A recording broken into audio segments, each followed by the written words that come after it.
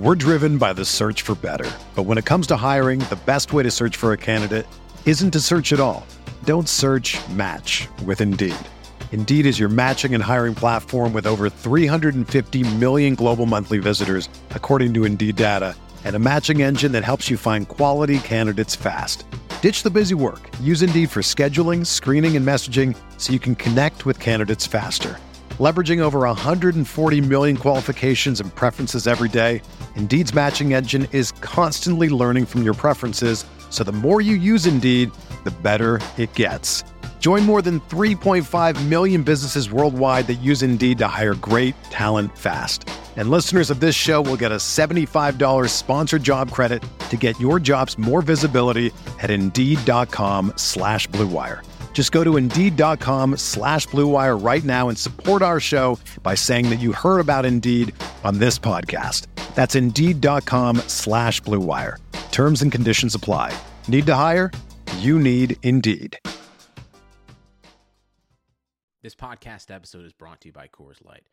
These days, everything is go, go, go. It's nonstop hustle all the time. Work, friends, family, expect you to be on 24/7. Well, sometimes you just need to reach for a Coors Light because it's made to chill. Coors Light is cold lagered, cold filtered, and cold packaged. It's as crisp and refreshing as the Colorado Rockies. It is literally made to chill. Coors Light is the one I choose when I need to unwind. So when you want to hit reset, reach for the beer that's made to chill. Get Coors Light in the new look delivered straight to your door with Drizzly or Instacart. Celebrate responsibly. Coors Brewing Company, Golden, Colorado. Welcome to the Arsenal Vision post-match podcast.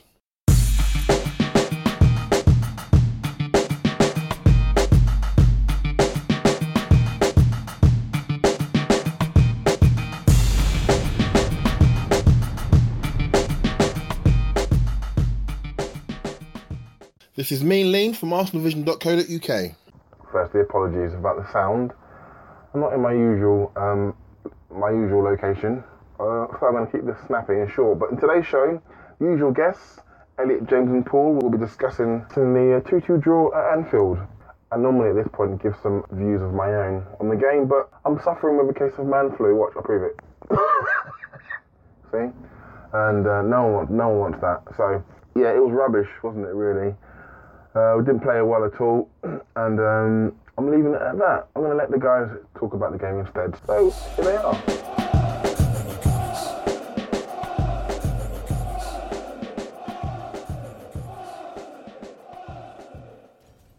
This is the Arsenal Vision podcast. My name is Elliot Smith, and you can follow me on Twitter at Yankee Gunner. Defensive shortages, failure to have proper defensive midfield cover, and Bottle not being present in big games leads to Arsenal failure to secure 3 points. We are coming to you directly after the Chelsea match. I mean the United match. I mean the City match. No, it's the Spurs. No, that's right. It's right after the trip to Anfield. This is right after Liverpool. Sorry, I couldn't keep it straight because all the issues we'll be discussing today seem to be recurring themes of our season and of seasons past, so this ought to be very easy to analyze. As usual, I am joined by men who will probably provide a slightly more optimistic slant and better insight than I am able, and we will start with James from GoonerFanatic49 on Twitter. James, hello again. Guten Tag. Oh, okay. I don't know what that means, but I assume it means go fuck yourself. Okay, and also joining me is Paul from Poznan in My Pants. If you'd like to hear more about what he does in his pants, follow him on Twitter at Poznan in My Pants. He does all kinds of things in his pants he'd be happy to share with you. Paul, welcome back. Go fuck yourself. I don't know what that... No, I don't. You know what? Guten Tag to you, too, if it's going to be like that. I see where it's headed. All right, so I guess the reality is 2 points at Anfield, 2 points dropped. 1 point at Anfield ordinarily probably would not represent a crisis, but I think the way that we arrived at that point is the reason that a lot of people seem pretty downtrodden about it. The performance wasn't great. The result in the context of how the game went wasn't great, and there are a lot of things to get to, but why don't we start with this?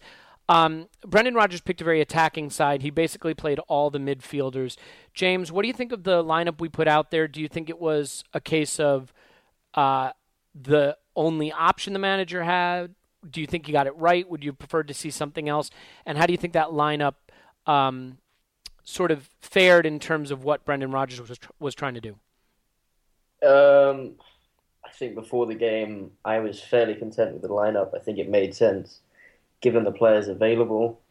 I think we had debated a lot prior to the game as to who the starting backline would be. I certainly wasn't surprised to see the 4 personnel that were chosen. I was a little surprised to see Chambers put out a right back and Debussy in the centre. All things considered, I'm not sure if that was necessarily where the fault in the team lay. I must say, part of the issue I have with Wenger at times is his inflexibility with changing the side midway through a game. And going into halftime, the 4-3-3 certainly didn't seem to be working particularly well against a Liverpool side that was flooded with midfielders. We were completely outplayed in the middle of the park, and we certainly needed the likes of Alexis and Welbeck to be dropping a little deeper. I think Alex and Santi were there was far too much space between them and the back four and Mathieu, which led to us being overrun. So the starting lineup itself wasn't necessarily an issue for me.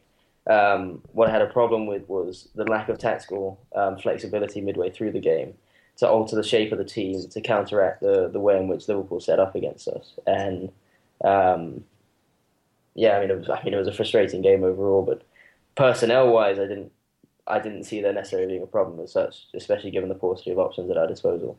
Yeah, I think that's fair. I mean, I think it was, arguably the best team he could put out. There was some question about Oxlade-Chamberlain's fitness, and certainly based on the way he played, you'd almost have to assume that he wasn't fit. Midfield's been a problem all season, I would say, and hasn't really functioned the way we'd like. This is the midfield that seemed to function very well against Newcastle and was abysmal against Liverpool.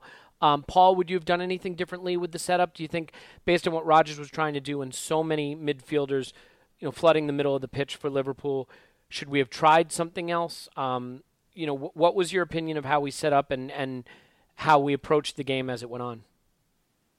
Yeah, I'm not smart enough to work out what we should have done different. What struck me about it is kind of like our previous, was it the game against Galatasaray, where Wenger told the opposition what the team was going to be before we showed up. Mm-hmm. Rodgers told us what he was going to do. He gave us a sample video, 90 minutes against who was at Bournemouth, playing 3-4-3 with Sterling kind of leading the line. So on the one hand, we knew exactly what they were going to do. We were all pretty buoyant before the match going into it, but we were really good against Newcastle, but we had that energy you have from playing at home a little bit. And I was pretty worried that when we went downfield, I was pretty optimistic about how we were playing, that their overall energy and their 4 players in midfield, we're going to have a pretty torrid time for a little while. And kind of reverted me back to my thinking on the Stoke match, which was my big frustration against Stoke was not so much we played so terribly in the first half, which we did. It's that we didn't hang in the game by being a little bit more robust at the back. And in some ways, I think Anfield was always going to be a bit of a buzzsaw, for running into a buzzsaw. And what we needed to do was kind of ride out the first 15 or 20 minutes. Of course you try and play your game, but as soon as you realize you're running into a buzzsaw, you find a way to ride out that 15, 20, 35, maybe even 45 minutes and stay in the game, which actually we did. So in a sense, I'm not too surprised how it lined up. What was shocking was the number of passes. Every pass was missed, and you can talk about pressure, but a lot of those passes weren't that hard. Maybe they were the compounding result of losing rhythm and confidence and not having trust in your fellow players. But my master tactical change would have been have most of those passes go to where they were going to, because a lot of those passes weren't that difficult. It's actually a stroke of genius when you think about it. If you're going to pass the ball, complete the pass. And I think that's that's definitely something that should have been taken into consideration. I am as guilty of anyone as having an agenda when I analyze things and then bringing that agenda to the discussion. But I think there may be some people who are a bit guilty of that, including in the media. Imagine that. But after this match, once again, the discussion is a lot on Matthew Flamini, who was terrible, and we'll get to him, and the back four, who had a lapse for certainly the equalizer late. But if you're asking me where the failure was in this game, it was in attack. I look at the back four, back three, really, that they employed against us. I look at the paucity of really defensive options in midfield or defensive-minded options they had in midfield. And before the game, I looked at it and I said, we may concede one or two, but we have a chance to hit them for 5, 6, 7, name a number the way they're playing. And as the game went on, they took off Colatore. They started to pile forward. We barely created a chance from open play. Forgetting the 72% passing and the 36% possession, which was abysmal. We'll stay with you for a second, Paul, because you started to touch on it. I mean, you're not going to be great defensively just by looking at the personnel. How do you explain how little we did in attack, how few chances we created? What, in your opinion, is the reason for the failure to expose a Liverpool team that's been exposed by virtually everybody over the past 36 months? Honestly, it was shocking. And I think a few people have touched on it, and Adrian Clark in the breakdown did. But it was like the attack was just, what's that movie with Clooney and he's up in space and, somebody gets separated, they're Gravity. orbiting the Earth. It's like Gravity, which actually I thought George Clooney was great in that, actually. But anyway, it was like Clooney was one of our upfront three guys, and unfortunately things go badly and they just separate off out into space, floating away. I mean, the front three was just disconnected, and their passing was awful. I mean, Sanchez had a stinker. I really like Welbeck, and I'm still hoping to see the player. I think he's done well, and I'm still hoping to see the player I think he can really become. But, I mean, he was awful. And you expect Sanchez to spill the ball a bit. He spilled pretty much every ball. Welbeck was a spill machine. Giroud was maybe a little bit better, but it was his lousy touch that spilled the ball so that Coutinho was matched up against, I think, Flamini.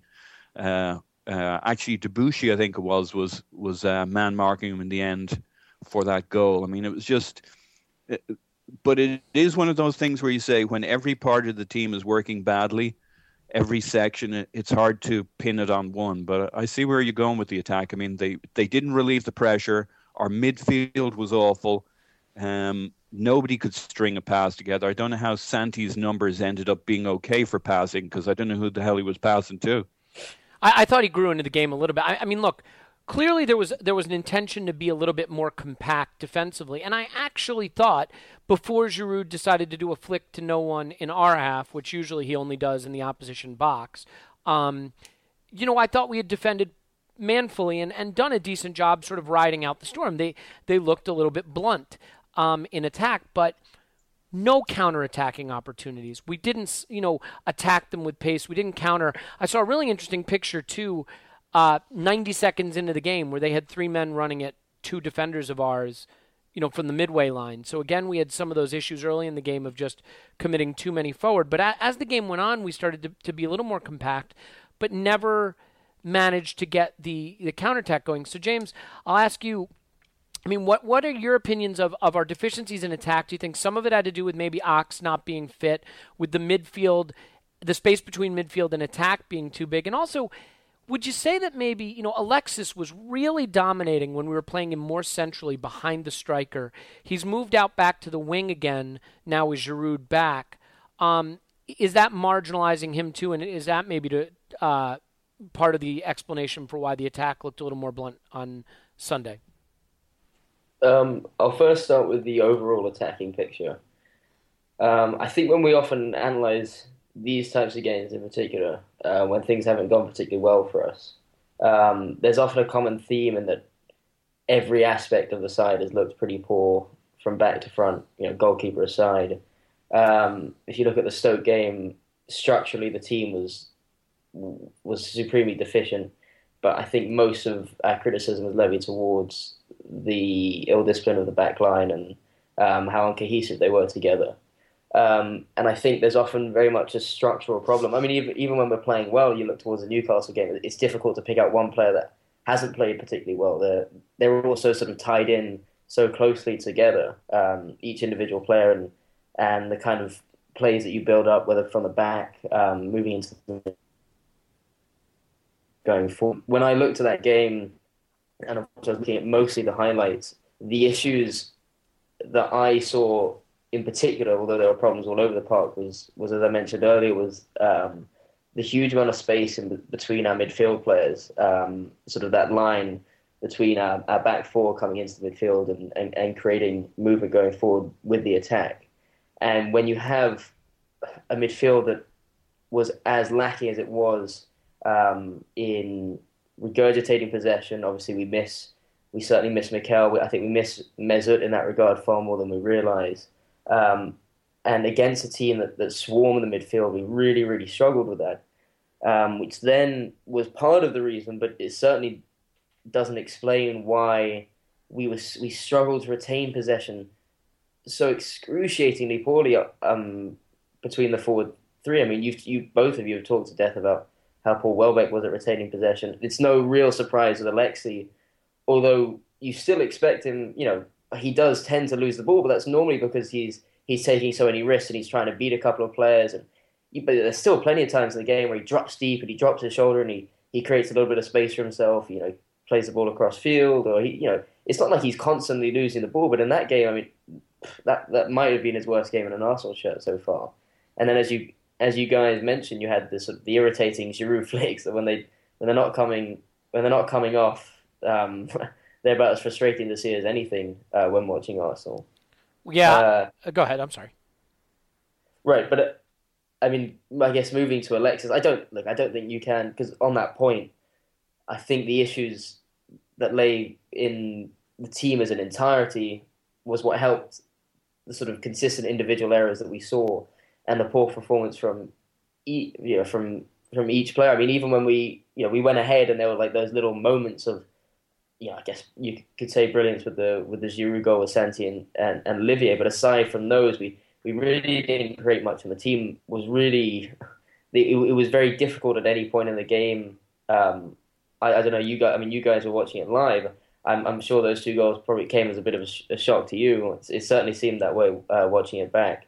But yeah, I mean, I think Alexi was he played on the right against Newcastle. He set up two of our goals excellently. I think we often, when seeing a player put in a position on a field, we kind of assume that he takes up a certain section of grass, but I don't think that's really the case. There's obviously this sort of fluid, dynamic movement that Wenger encourages, especially amongst the front three. And Alexi takes up various different spaces and pockets on the field. I just don't think, when the team was as dysfunctional as they were going forward, for a player like Alexi especially, who needs plenty of attempts and he needs a lot of possession around him for him to sort of flourish and be able to take those risks. And I think that played a strong part in his poor performance. Fair. Yeah, I want to ask you another question, but really quickly, Paul, you have anything to add on the struggles in attack? Yeah, just one quick point. I mean, James touched on it, and I think everybody recognizes Arteta was a big miss yesterday. It doesn't make me feel any better because, he's getting older. He's now potentially injury prone, so it's not really an excuse. It goes back to the kind of DM issue, but I think when you're that bad across the team, you got to look to the spine to fix the problems. I think Giroud would have done okay yesterday on that spine. We obviously have our issues at centre back, but Arteta, I mean, he's almost never had a bad passing game. So if you'd had Cazorla and Arteta in that midfield, we might have rescued our passing game yesterday. But again, that's fair. I mean, should we just sit around and say how terrible Matthew Flamini was, James, or are we good just saying we missed Arteta? I don't think, to be honest with you, and I'm not a fan of Flamini at all. I don't think it was as bad as people You're wrong, but finish your point, and then we'll ignore it. I don't think people... I'll tell you what, I think Michael Cox did a good piece on the BBC, is given the amount of space he was having to deal with Flamini against the sort of the overload of midfielders that Liverpool had, it was a very difficult position for him to play. And in fact, I think one of the biggest issues, fitness aside with Alex, and I touched upon it briefly on the last pod, mostly related to why I didn't think Bellerin was going to play away from home. But Alex, when he plays in the middle of the park, he's that fantastic driving force, well, certainly when he's 100% fit. He can take on players, but most of the qualities we see in him tend to be from an attacking point of view.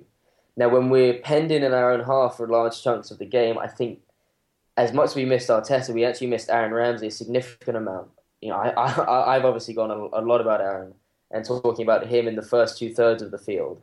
But that kind of industry and that defensive side of his game, and I think as good as Chamberlain's passing technique as such, and I know we do tend to berate Ramsey now and then for forget, you know, at times for the sort of missed passes that he makes, but he does tend to be a slightly, he does tend to simplify things a lot more than Alex does in that side of the game, and I think we did miss him considerably defensively. Yeah, look, I mean, Flamini was terrible. I think arguably the worst performance we've seen from him since he's come back.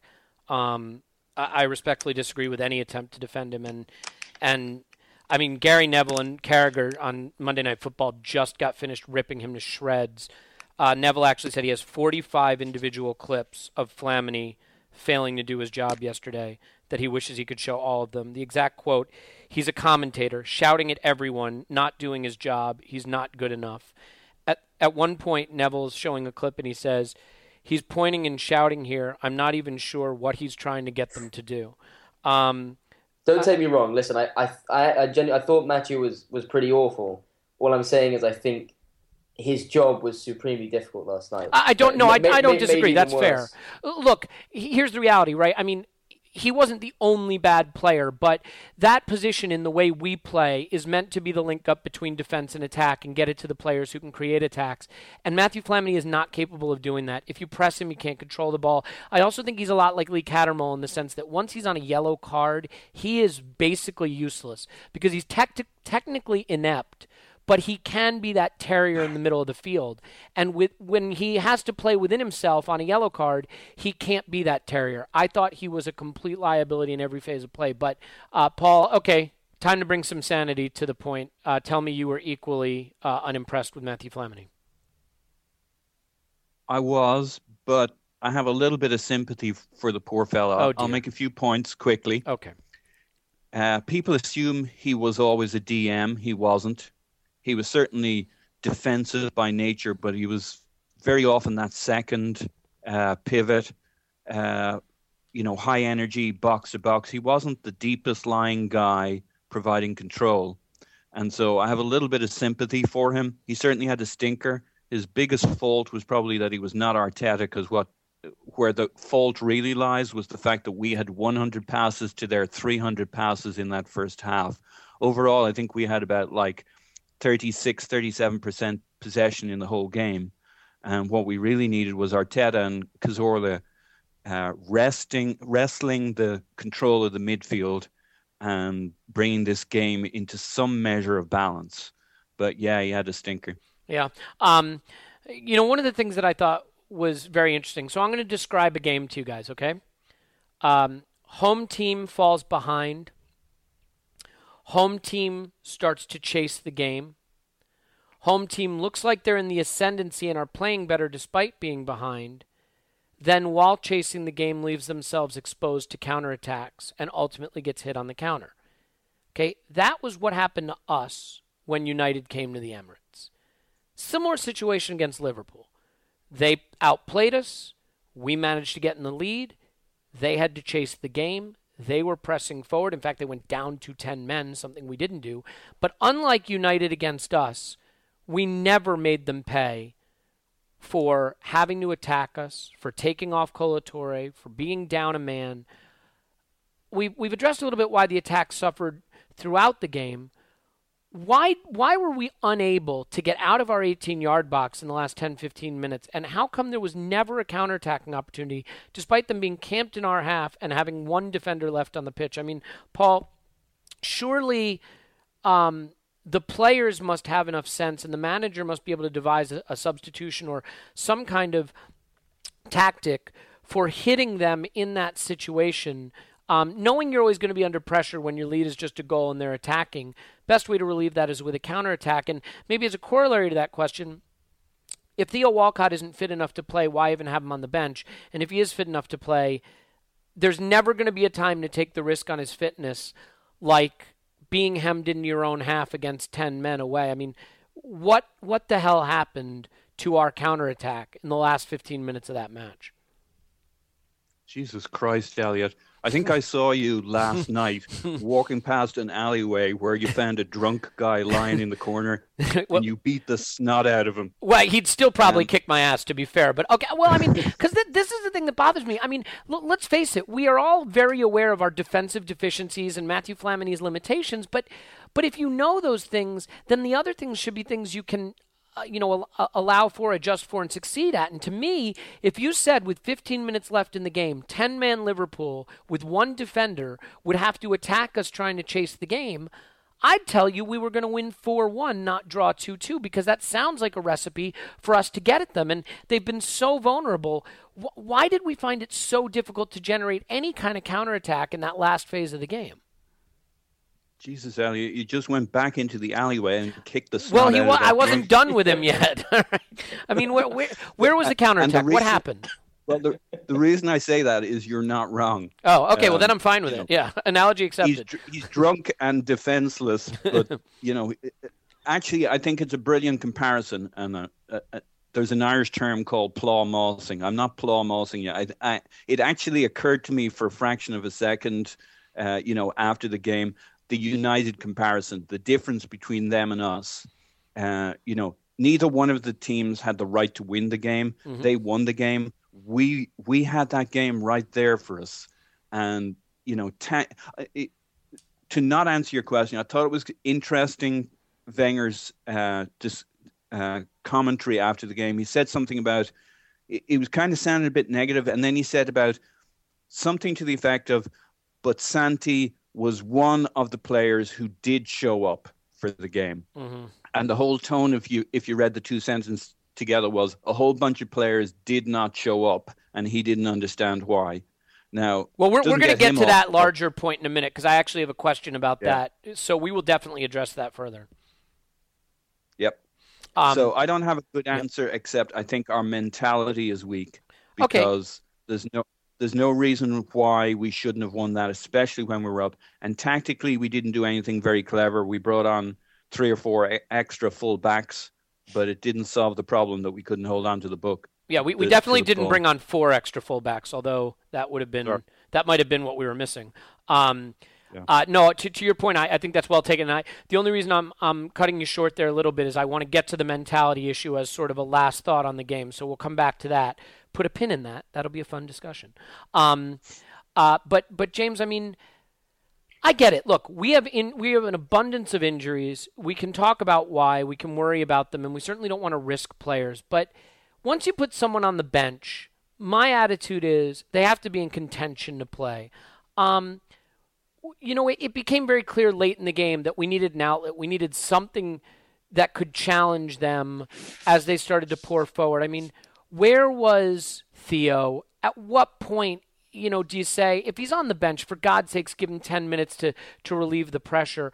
What did you think about the end game, the way we played out the final 10, 15 minutes, the lack of counterattack, and also potentially the decision to take off Giroud, who, for all of his flaws, is arguably our best at defending set pieces and may have made a difference if he was on for that corner late. I mean, explain to me how we managed to balls up the last 15 minutes. Okay, I think there's a lot of questions within that, so I'll try and tackle them. Yeah, I like to keep quickly. This a morass of confusion and make it difficult as possible to answer the question. Just quickly on the Giroud point, I'll try and find some form of defense somewhere, but I think I mean, if I was reading the quotes after that, Giroud was apparently sick going into the game. Okay, well, I didn't know. So I think the plan was always to take Giroud out at a certain point. I think with regards to the corner, if I'm, correct me if I'm wrong, but Giroud normally is situated towards sort of the front post when defending corners. So I'm not sure how much role he really would have played technically, with the ball sort of reaching further towards the back post, which is the Chambers and Mertesacker area. Whether I know that Welbeck moved further forward, whether he, with Giroud on the pitch, he would have been further back, I don't know. It is sometimes a little bit of confirmation bias saying that, if Giroud was on the pitch, perhaps that corner would have been dealt with better.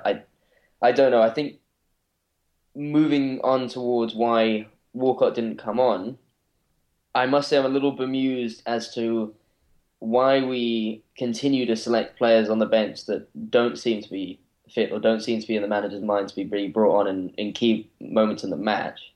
I think Koscielny was on the bench, was it at Stoke or recently, and I don't think there was ever any chance of him coming onto the field. It was like he was literally brought to make up the numbers. It seemed very much the same for Walcott. I can only have seen Walcott coming on if we were desperately chasing the game and Wenger was just sort of throwing something else at it, or perhaps if we happened to be cruising and he wanted to give Walcott some minutes to get him some match practice.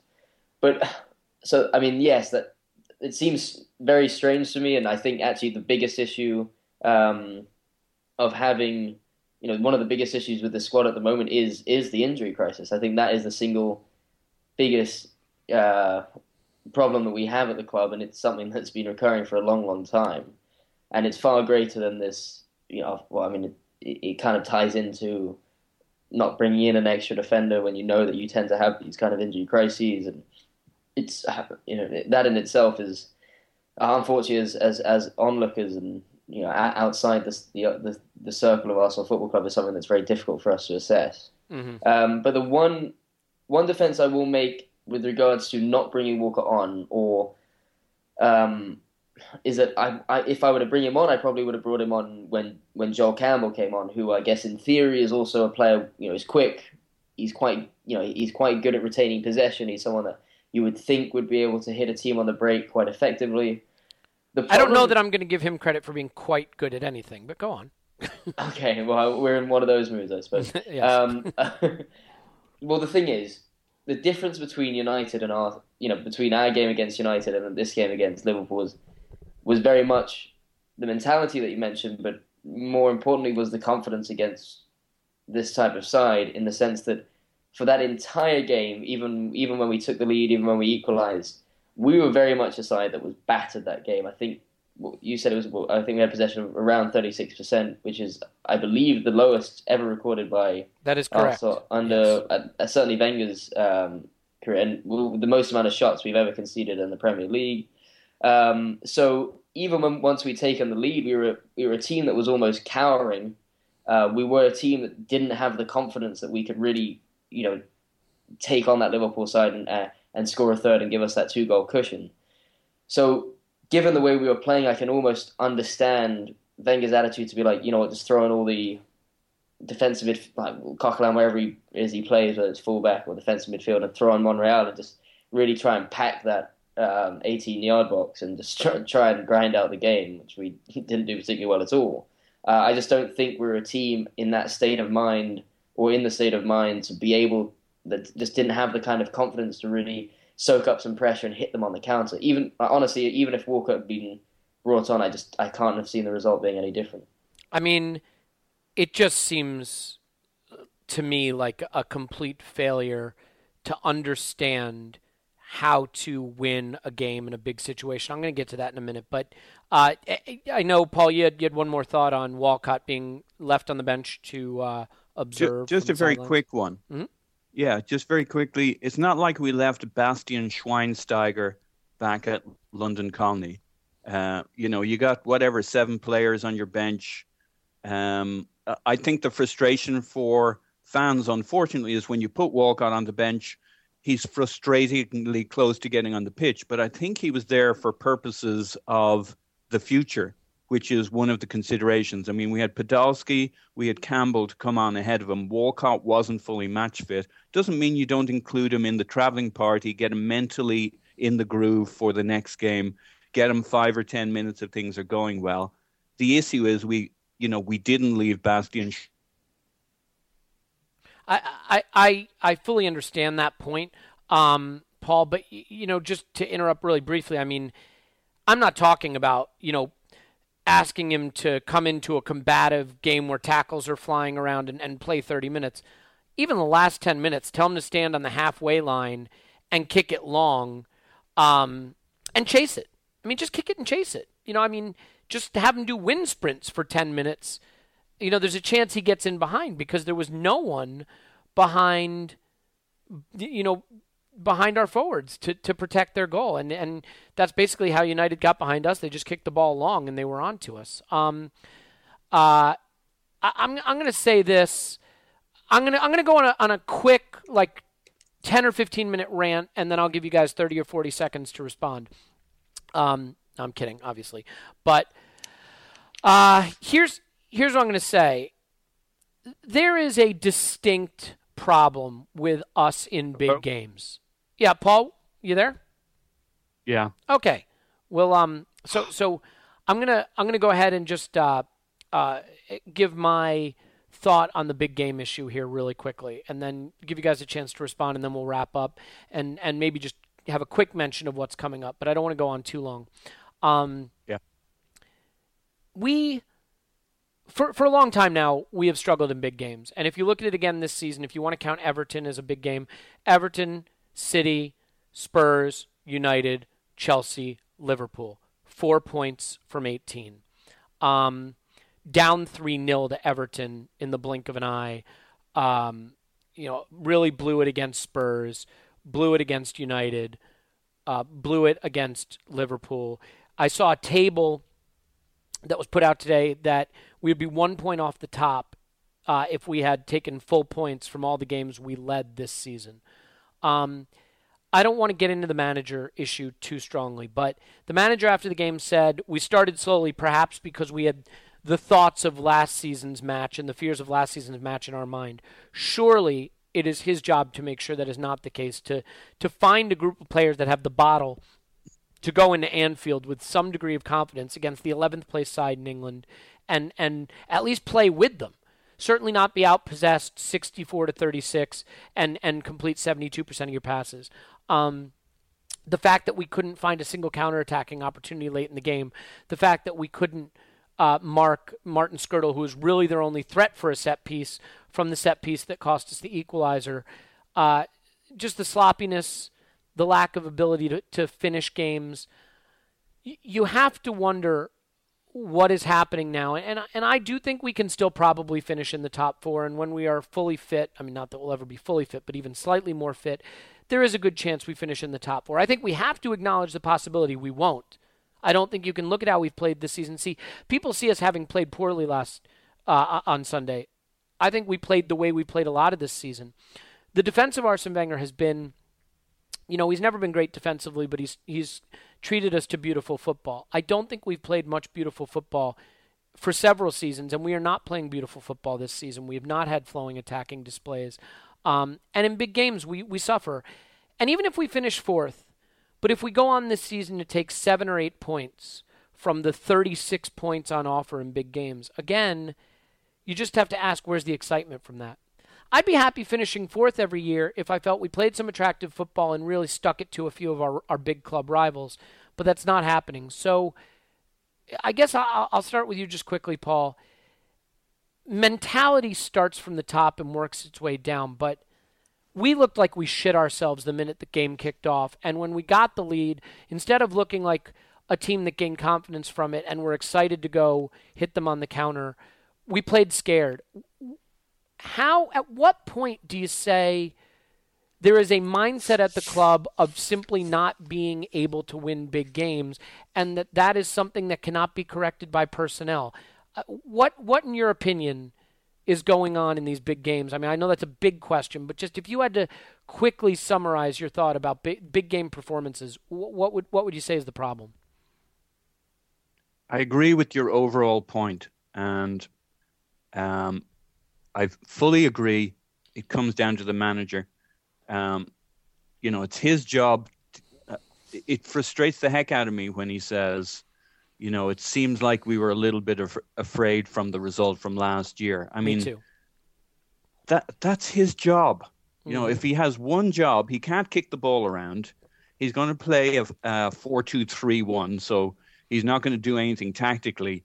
I mean, there are tweaks you do within that, and of course he's doing tactical stuff along the way, but he's not doing major surgery here. He didn't switch to a 3-4-3. His job is to get the guys to go out fired up and play, and to come out. Now, his job is also to get everybody around at halftime and to get them to put in a better performance, which we kind of did, but it wasn't, to your point, Manchester United won their game when they had a somewhat parallel situation against us, and it's his job to do it. So I fully agree with that. Personnel-wise, he picks this personnel, and he hasn't picked, so far, we haven't seen big game players come to the fore here.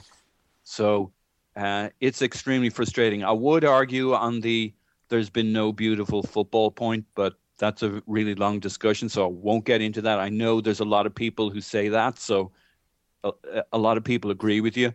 But I think you compare our football to most teams out there in the Premier League, we still provide some pretty damn good football, and there have been some great performances this year, albeit against the weaker side. So that's the caveat. That's fair. I would simply say, Paul, that we don't create chances the way we used to. We have become a team that creates fewer and fewer chances. I know in Europe, 7 a.m. kickoff, Tim from 7 a.m. kickoff keeps stats like this, and we were the second fewest chances created in the Champions League last year, ahead of only like Genk or something. So it's not so much that we don't pass it well or we don't move a little bit, but we don't test keepers. We don't create the kinds of chances we once did. And I'm not going to be overly critical of the kind of football we play. I just think that we are not the attractive attacking sides of time gone by, which the only reason I bring that up, Paul, is simply that I think if we are playing really scintillating attacking football, I'm willing to trade off being a little bit naive defensively. You know what I mean? If you're winning games 3-2 and if you're just a joy to watch, then not being so efficient in attack is something that's tolerable. I mean, in defense is something that's tolerable. But just moving on really quickly, I mean, James, the big games are clearly a problem. And let me ask you this. I've heard it said by a lot of pundits that, or Arsenal bloggers and podcasters, that the manager can't buy himself any goodwill anymore, that every loss leads to a really aggressive attack of the manager. But I would argue it's because we don't win big games. For example, if we had beaten Spurs this season and beaten City this season and beaten Liverpool, I think the manager would have more goodwill on his side. Do you think we need to start winning big games for the pressure to ease on the manager? And do you think that is really at the core of why the frustration has become so intense? Because these are the games fans look forward to. Was I excited to play, Newcastle at home? I mean, yeah, you kind of look forward to it, or Galatasaray, but it's Liverpool, it's United, it's Spurs. Those are the games you look forward to, and those are the games you want to win. Certainly, it definitely plays an important role in the reason why so many fans are so frustrated with the manager, along with many other reasons that there's no point in really getting into at this point. Right. The thing with it is the manager has to take a huge portion of the blame. Paul put it extremely well with regards to it's his job to make sure the players are fired up and ready for these types of games. I'm equally as frustrated, listening to those types of quotes after the game as to, the match from last year still playing on the players' minds. I mean, you have Chambers that comes in, you have Debuchy, you have Alexis Sanchez, you have Welbeck. These four players, especially say Sanchez and Welbeck, who didn't have a particularly great game. None of them were there at Anfield last year. None of them were part of the team that got demolished. So there definitely seems to be some sort of mental fragility that's been inherent in this Arsenal team as a whole for quite a few years now when playing the bigger teams, and that's a big worry. But I do think also it does come down to personnel. in the sense that one of the things we've really struggled with is, as Paul mentioned, Wenger's tactical inflexibility is, although there are slight tactical changes that he does make, from an overall point of view, game by game, the team doesn't change that much, and that seems to lead to pretty big issues when playing the stronger sides. But I do feel that personnel does play a large role, and that was one of the worrying things last year. Was the team had a lot of confidence going into, say, the game against Chelsea, yet still, despite the fantastic run of results going into that, the performance was as abysmal as we've come to expect in the big games, and that's certainly a worry. You would hope that you wonder if maybe one day, if we do get this mythical DM and a new CB in, if even then, with at least the majority of some of your big players, if Mesut's back, and then you go into a game against the likes of United or City or Liverpool, and still the exact same flaws come to the forefront, then that I think then that's an even bigger worry in the near future. Because at least as of now, one of the promising things, I guess, is there are clear faults in this side that are pretty clear for everyone to see, and you do think that, given the kind of change from a transfer point of view, in the way in which Wenger has acted over certainly this past summer, and to a certain degree the summer before, there's a little more hope that those kind of issues can now be resolved. Assuming that is the case, which is a big assumption, one that I tend to still be a believer of, you would hope that maybe that's there's hope that hopefully there can be sort of a change in the mentality and the way in which we approach those types of games. But as of now, it's certainly something to be concerned about. Yeah, I think I know for myself, and I don't by any means mean to hold myself as representative of the group as a whole, but I think I'm just really frustrated by the inability to win the big games. And we've covered this on other pods, and I'll say it again. It just doesn't – it's not fun to support the team that bottles it, and I know we did win the FA Cup last season, and that was wonderful, and we tried to bottle it, and we didn't, so that was great. And I think the reason for a lot of optimism going into this season was a feeling that winning a trophy would remove that bottler's mentality from us and give us the confidence in big moments to step up on the big stage and win. And I think we're still waiting to see that. Other fans and the media joke about our club and our team, bottling it, and you can count on Arsenal doing that. And it's very, very frustrating to have that mentality of not being winners associated with you. We'll start to wrap it up. I mean, to end on a high note, really, really quickly, because we are waffling on here longer than anyone would want to listen to me, certainly. James, you have any positives you want to take away from the game? There's not many, but I suppose Giroud scoring what could have been, had we managed to close out the game, a supremely important goal is something that we've, a criticism we've often levied towards him is that his inability in big games to come up with the goods. And although he had a very poor game, that could have proved to be it still was a goal that got us a point, but could have proved to be much more than that. No, I think that's fair. Hey, his return. Sorry, go ahead. I was just going to ask, what was his chicken dance about? That was very strange. I don't know. He's been picking up a few things from Sonogo, I fear. Yeah, well, that would explain the layoff to no one in his own half. I agree. I mean, the frustrating thing with Giroud is he's returned in seemingly good goal-scoring form, but you wonder if maybe his return has moved Alexis to the periphery a little bit. Paul, any one quick positive that might be something we can take away going forward?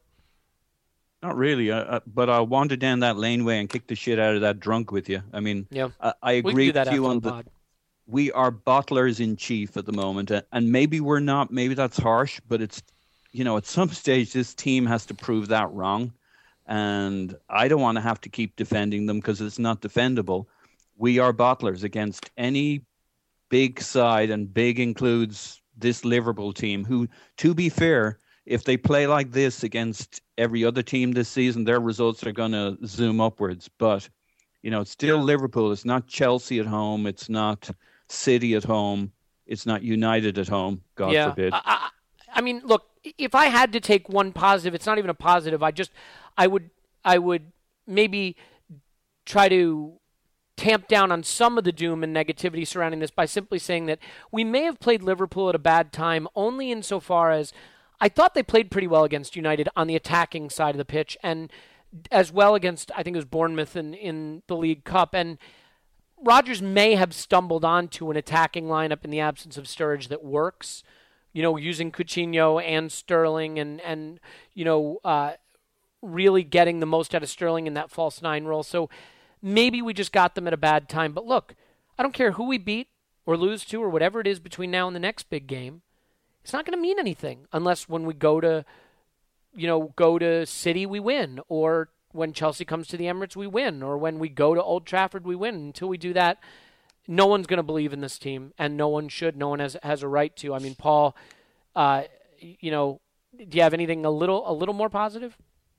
Yeah, we got a point away at Anfield, and if we beat them at home, we'll have got 4 points out of that tie. And if we do that against everybody in the top six, Yeah, no, I agree. Look, I still think we can finish top four. At the end of a season, if you finish top four, your hope is you have some big wins to remember from it. And hopefully we still have time this season to do it.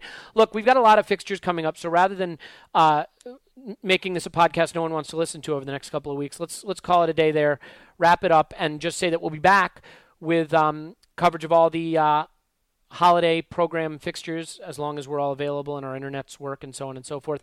So once again, James, you can follow him at GoonerFanatic49. James, thanks for taking time out from your stay in Spain to join us. Thanks, guys. Thanks. And Paul can be followed at Poznan in my pants. Paul, as ever, we appreciate you coming on and saying a few sensible things. Up the Arsenal. Woohoo! Yeah, there you go. If you want to follow me or unfollow me, I'm at Yankee Gunner on Twitter. My name's Elliot Smith. We're going to leave it there for now. We'll talk to you next time.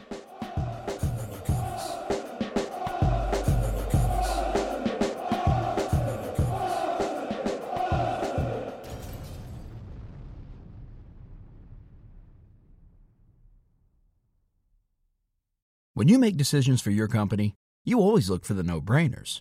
And if you have a lot of mailing and shipping to do, Stamps.com is the ultimate no-brainer. It streamlines your process to make your business more efficient, which makes you less busy.